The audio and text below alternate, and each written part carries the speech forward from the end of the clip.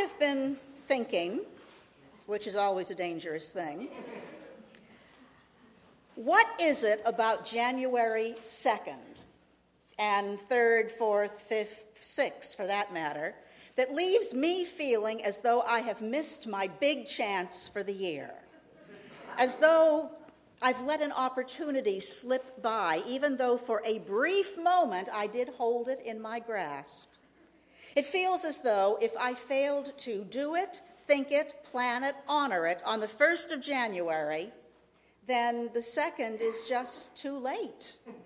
And the 4th, today, is beyond hope. That every day is a fresh start somehow doesn't seem to count. It's not the first day of the new year anymore. Well, maybe it's time to declare the observance of New Year's week. The first 7 days of the new year are given over, at least in part, to considering and adopting realistic, healthy resolutions, making appropriate changes, carrying on the internal dialogue or argument over what needs to be different this year. One day is not enough time for such reflection and experimentation, nor is a 2-day period of December 31st for reviewing the old year and then January 1st for planning for the new. No, I am declaring, for myself at least, a New Year's week, for which I think I would have enough time to get going on some healthier behaviors, some clearer ways of thinking, some better ways of being in the world. Yeah, I want a Senite. I want a full 7 nights with the full 7 days attached to them, a full week at the beginning of the year to prepare for and enter into the new. 1 week of preparation for 51 more weeks of the year. That seems a bit more reasonable. Maybe with 7 days to work on it instead of just 1, I just might listen to my own New Year's sermon this time and take my own excellent advice. This turn of the year is one of several annual opportunities for one more fresh start on the rest of our lives. It is a time for reflection, for reevaluation, recommitment to being the person we want to be. This is not an easy process, which is why there are so many jokes about the futility of New Year's resolutions. If simply saying something made it so, we would all of us be slender and fit and well-read and charming partners and perfect parents and perfect children, but that is not how it works. It takes more than that, something we acknowledge every week when we say together the words of our congregation's covenant, committing ourselves to aiding each other in our moral and religious improvement because God knows we need help. Not as having attained perfection in character, of course, but as seekers, always as seekers after truth and goodness.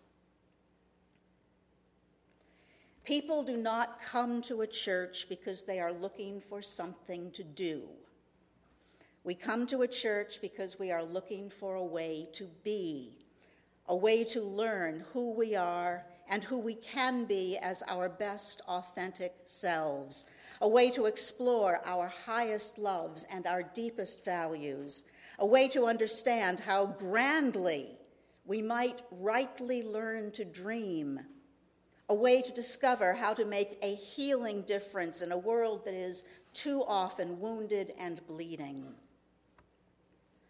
Does anyone recognize the name Kenan Callahan? I'm always reassured when I repeat materials, when folks don't remember that.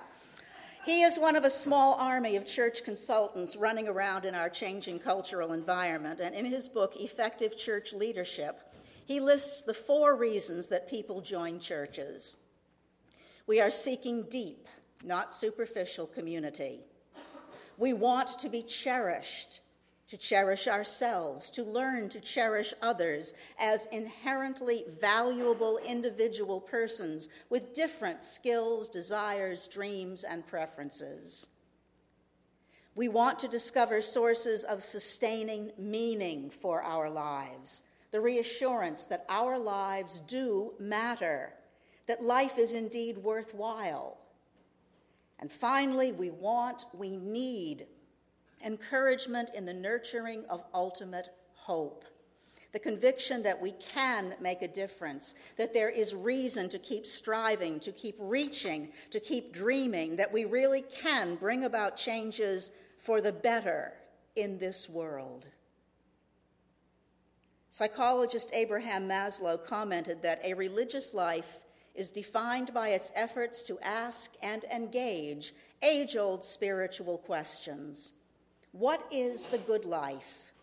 What is a good man? What is a good woman? What is a good society, and what is my relation to it? What are my obligations to society? What is best for my children? What is justice? Truth? Virtue? What is my relation to nature, to death, to aging, suffering, illness? How can I live a meaningful life? What is my responsibility to my brother and my sister? Who are my brothers and sisters? What shall I be loyal to? For what must I be ready to die?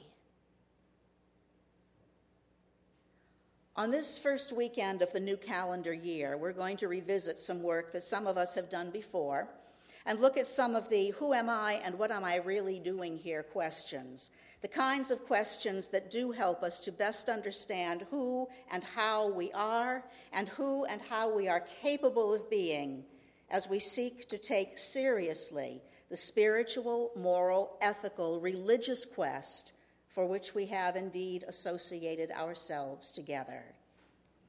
If this exercise intrigues or appeals to you, I offer 2 books, Salvation by Bibliography.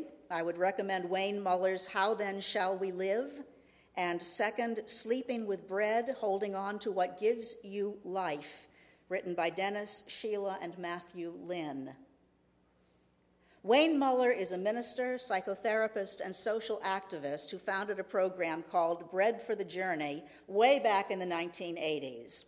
How Then Shall We Live is an exploration of the 4 basic dimensions of the spiritual life: self-awareness and self-identity, approached by asking that simple and age-old question, who am I? Motivation and meaning, approached by asking, what do I love? The daily practice of our lives, approached by asking, how shall I live, knowing that I will die? And the obligation placed by faith and by reality upon us to participate fully in life, which Muller summarizes as kindness, and approaches by asking, what is my gift to the family of the earth?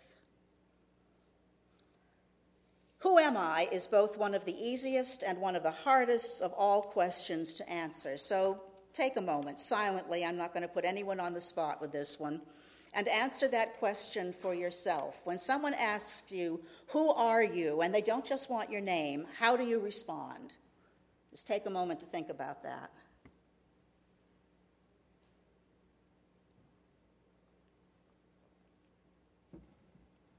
And how many came up with a response?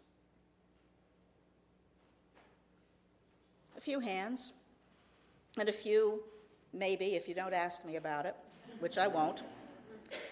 Now, did you answer the question, who are you, or did you answer the question, what are you? Did you imagine answering with information about your gender, your partnership or parental status, your work, your hobbies, your ethnic background, your various group affiliations, any of the various labels that describe roles and activities and relationships that make up your life? Okay, that's valid response. Now, if you were asked that question again, but with the provision you could not respond with any of those labels, how would you answer? If you are not parent, spouse, worker, group member, and so forth, those are all whats, not whos. Who are you? What is left? who is left when all the labels are gone? Who we most essentially are is the most fundamental of religious questions. And I personally agree with those who have said that the question is almost impossible to answer in the shared human world except in relational terms. We need those labels. Who I am in the world is shaped and defined by what I am, by what people I am connected to, by what communities I identify with, by what activities I undertake, and for what purposes, for whose benefit do I undertake them. But is there not a self, something that is not adequately encompassed by those labels, that underlies and connects them all into the one unique manifestation of the human that is each one of us? The spiritual question becomes, do we find our core identity in those roles, many of which can and will be taken from us, or in that harder to define underlying self? And if the latter, how do we encounter that self? How do I come to know who I am? What do I love is a question that comes up a lot in economically challenging times that force a refocusing of our attention on issues and values other than the quest for acquisition. The issue is what ultimately guides my life and gives my life meaning. Muller is a bit of a cynic about the loves of our contemporary society. He writes, "What we love galvanizes our attention. It frames our life. It forms the soil in which we grow. It is the seed in the ground. We give our heart to what we love." Traditionally, most Native Americans have spoken of their deep love for the earth. They feel her as their mother, the sky as their father. They watch the earth and the sky very carefully because these are things they love. They have many names for the sunlight that strikes the earth: sun that first rises over the mountain, sun that strikes the top of the trees, sun that colors the earth red and orange, sun at twilight that angles through the flowers. Because of their love, they watch carefully. Our own consumer society loves and respects other things. We may have only one name for sunlight, but we have many names for automobiles: Chevrolet Caprice, Ford Mustang, Oldsmobile Cutlass, Pontiac Firebird, Toyota Corolla, Nissan Stanza. We take the time to name what is important to us, what we place at the center. So the question to ask oneself is simply this: what do you place at the center of your life?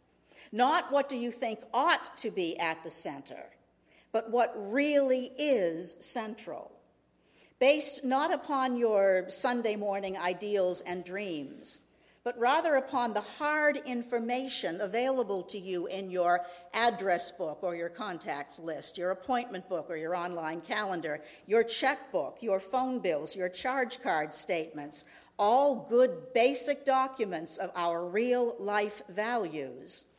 What is at the center of your life? And is what you find there what you really want to have there? And if it is not, and especially if it is not, that brings us to that third question: how shall I live, knowing that I will die? We humans are, so far as we can tell, the only creatures who have to live our lives with the definite knowledge that our individual lives will end. Most of us prefer not to think much about that. Most of us go along with Woody Allen's comment that I do not want to achieve immortality through my work. I want to achieve it through not dying. But that is not an option that is open to any of us. Whatever may come beyond this life, and I'm well aware that within this room, the hopes, the beliefs, the expectations run the full range of imaginable possibilities. Whatever may come after death, we know for certain only that this life will end.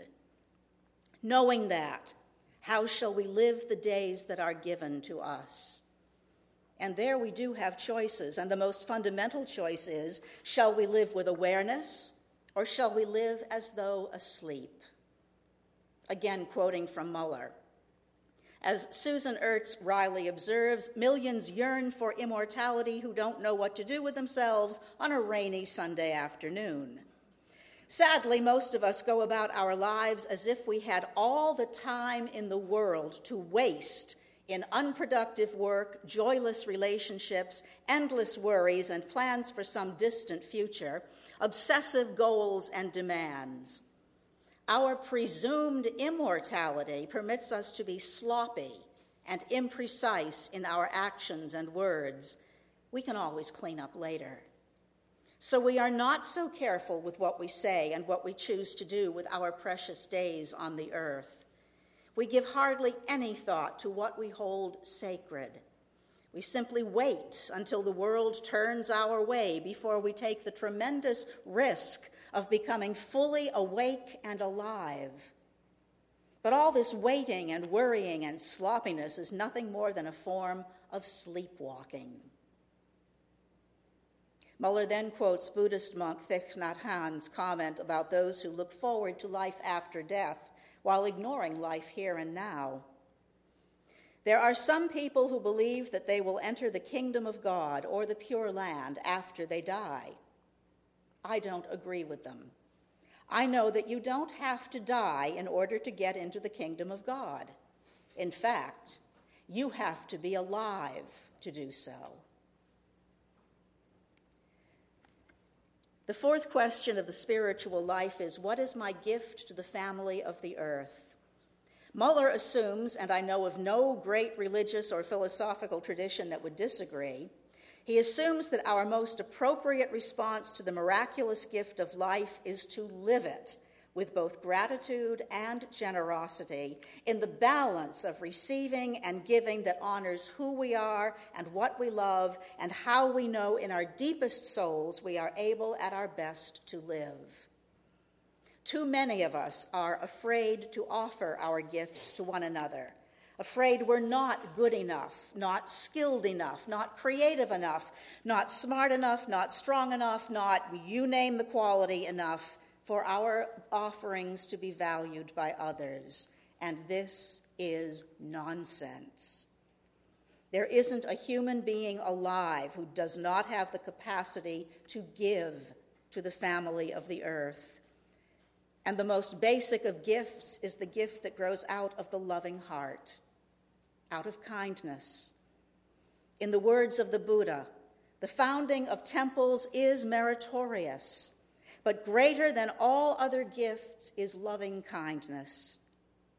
As the light of the moon is 16 times greater than the light of all the stars, so is loving kindness 16 times more efficacious in liberating the heart than all other religious accomplishments taken together. If what you offer is given out of the depths of your kindness, your deep awareness of all the world's kinship, that we are all kindred, we are all related, that being the shared root of the words kindred, kinship, kind, kindness, then your gifts are worthy, they are acceptable. And if you do not share them, then you and all the world will be the poorer. So that's a full course of spiritual direction in 4 easy parts. Becoming aware of who you are, becoming aware of what you really love, becoming aware of how you wish to live given the inevitable coming of death and the miraculous gift that is each moment of life, and becoming aware that you do have much to offer to the world simply by being aware, and from that awareness, living in kindness, in kinship with others. The questions are simple and easy to ask, but they are not all that simple to answer. And for most of us, coming to a full answer is the work of a lifetime, and it's never finished. I mentioned the Linz book, Sleeping with Bread. The Lynns are spiritual directors, therapists, addictions counselors, and one of them, Matt, is a Jesuit priest. Sleeping with Bread is a very brief introduction to the examen technique of St. Ignatius Loyola, founder of the Jesuit order. His examen, or examination of conscience and spirit, is very simple, and I commend it to you. Each day, at the end of the day, ask yourself 2 questions. For what today was I most grateful? For what today was I least grateful? The first is the identification of one's consolation. Asking and answering that question repeatedly over time creates an awareness of who one is and who one wants to be, of what one truly loves, of how one is in fact living, and of how well one is sharing oneself with the world. The second, the identification of one's desolation, shows us our shadows and our growing places. It invites us to honesty about our inner life and our interactions with others, and it also helps to clarify our most honest and trustworthy responses to those 4 questions about the spiritual life. The Lynns speak of families who share the examen around the dinner table or at bedtime, even with the youngest children, to help them develop the habit of self-awareness, self-honesty, and spiritual growth. It's a prayer technique widely used in retreats and religious communities. It's a valuable pair of questions for daily journal entries, and it does not require the writing of minor dissertations each day to be of value. Brief notes will do, and patterns emerge, insights develop. What we truly love and long for begins to emerge, all through being willing to ask and honestly answer that simple pair of questions. For what today was I most grateful? For what today was I least grateful? And there are endless variations on that examen. If the question of gratitude doesn't seem quite right, or if you're afraid you bore easily, consider some other options to add in or replace it. When today was I most loving? When today was I least loving? When today did I receive love? When today did I feel denied love? When today did I feel most alive? When today did I feel drained of life? When today was I happiest? What was the day's high point? When today was I saddest? What was the lowest point of the day? When today did I feel successful? When today did I struggle and feel I had failed? When today did I encounter the holy, the sacred, the presence of God? When today did I feel that God was absent? Don't force answers from or upon yourself. Give yourself the gift of some quiet moments to let the answers arise from within you. Don't judge the answers. Your responses are whatever they are, and accepting them honestly and gently will tell you more about yourself as you are and as you want to be than trying to force them into particular attitudes or forms.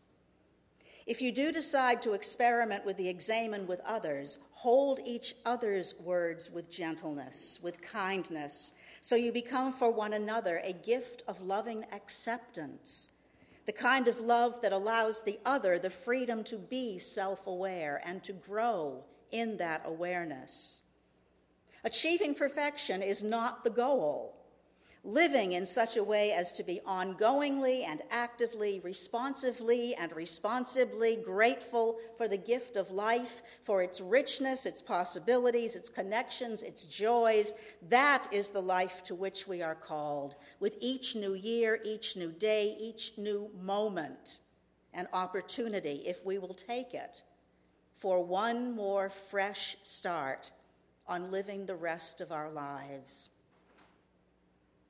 Remember the words of Rainer Maria Rilke from his Letters to a Young Poet. I beg you to have patience with everything unresolved in your heart and try to love the questions themselves. Don't search for answers to be given you. If given, they would be of no use, for you would not be able to live them. And the point is to live everything. For the present, live in the questions. Then someday in the future, you will gradually, without even noticing it, live your way into the answers as well. May your new year be blessed, and may we all in our own living be blessings to each other in this new year now begun. As I extinguish the flame of our congregation's chalice, take this flame, each of you, into the chalice of your own heart. Carry its light, its warmth, its dancing beauty out into the world that needs you. Go forth now together and be peace. Blessed be, and amen.